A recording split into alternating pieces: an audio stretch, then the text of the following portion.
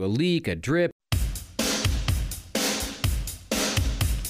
Candy, there was silence. And now look, I'm aware. I'm going to work for free. You better hit your cues, okay? Okay, thank you. Okay.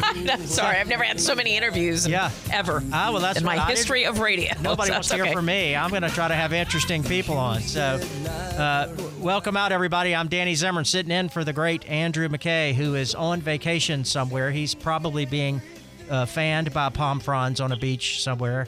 There's no telling with Andrew. Danny is really big into just, so waving palm fronds. That's so his we wife. spent a couple of hours this morning since 5 a.m. Yes, I was up at 4 and here at 5 for the last couple of hours. But we've been focusing on Santa Rosa County and the growth, and a lot of that is because of what's going on around Santa Rosa County, which includes Pensacola and Escambia County. And we're lucky to be joined by Lisa Savage, the publisher of the Pensacola News-Journal.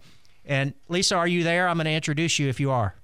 Yes, I'm here, Danny. Okay, so thanks for calling in. The Pensacola News-Journal, been around forever. You've been here for quite a while, and a while back you got with Quint and others and formed CivicCon, and you had the opening session last night with our mayor, D.C. Reeves, who is going to come on shortly, and we're going to talk with you till he does, Lisa, if that's okay. But tell us your vision of CivicCon and where you think it's come from and where you think it's going, because it's magnificent. Oh, thank you. Yeah, we just hit our 5-year anniversary of CivicCon and sat down for some strategic planning to say, what do we want the next 5 years to be? The whole purpose of CivicCon was to bring in these world-renowned speakers who could, educate our community on the best practices in some of the most successful communities across the whole world, from street smarts, affordable housing, public-private partnerships. The entire goal was, what are the lessons that we can learn, which fit in our community, which do we want to do? We're not going to want to do them all. Not all of them will fit. But so far, Quint and I talk often, and our other board members, on how our mindset has changed so much. You don't know what you don't know until you hear these speakers come in. And listening to DC last night was almost like reminiscing past for the last 5 years.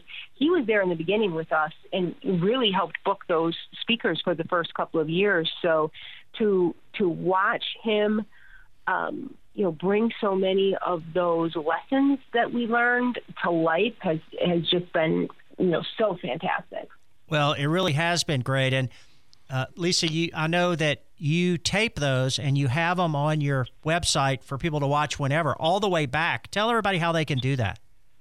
Sure. So, yes, there's 55-ish speakers right now. So if you just go to pnj.com/CivicCon, you'll find all of the, not just the videos of every one of the speakers, but the stories that we've done.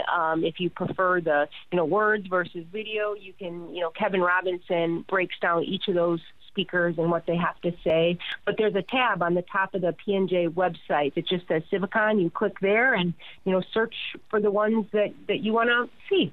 Great.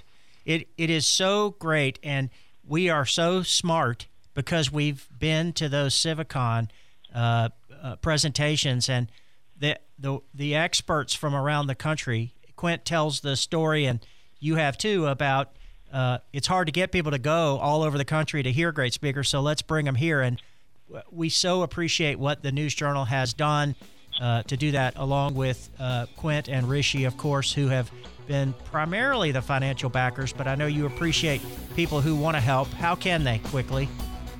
Well, you can become a member of CivicCon just by, you can reach out to me, to Quint, any of our board members.